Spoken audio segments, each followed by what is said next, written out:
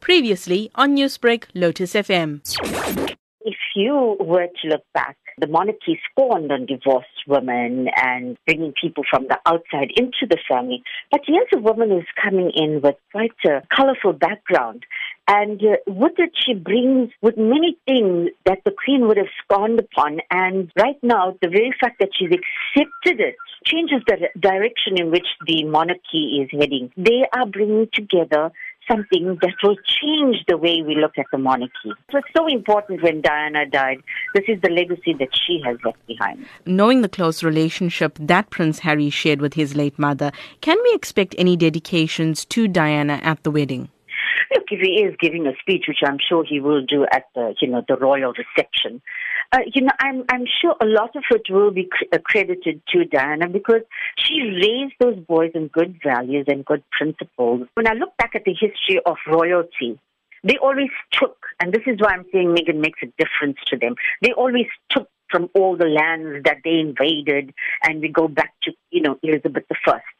But there is somebody who gave so much of herself and gave so much of the, monarchy. And she's imparted those values in her children.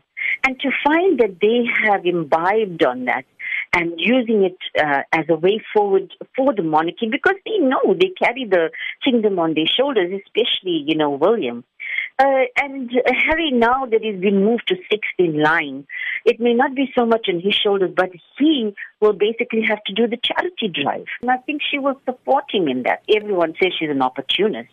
But whether she's an opportunist or a Cinderella, everybody wants to be a right royal princess or a duchess. If you could tell us, Fiona, what will be Meghan's title after the wedding? Well, most probably the Sussex title is basically vacant.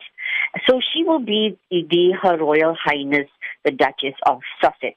She will not be a princess because she's not from the bloodline. Meghan's mother will play a bigger role in the much-anticipated royal wedding due to her father being ill. Can we expect there to be more traditions broken to rein in the modern-day couple? You must remember also she worked as a domestic worker.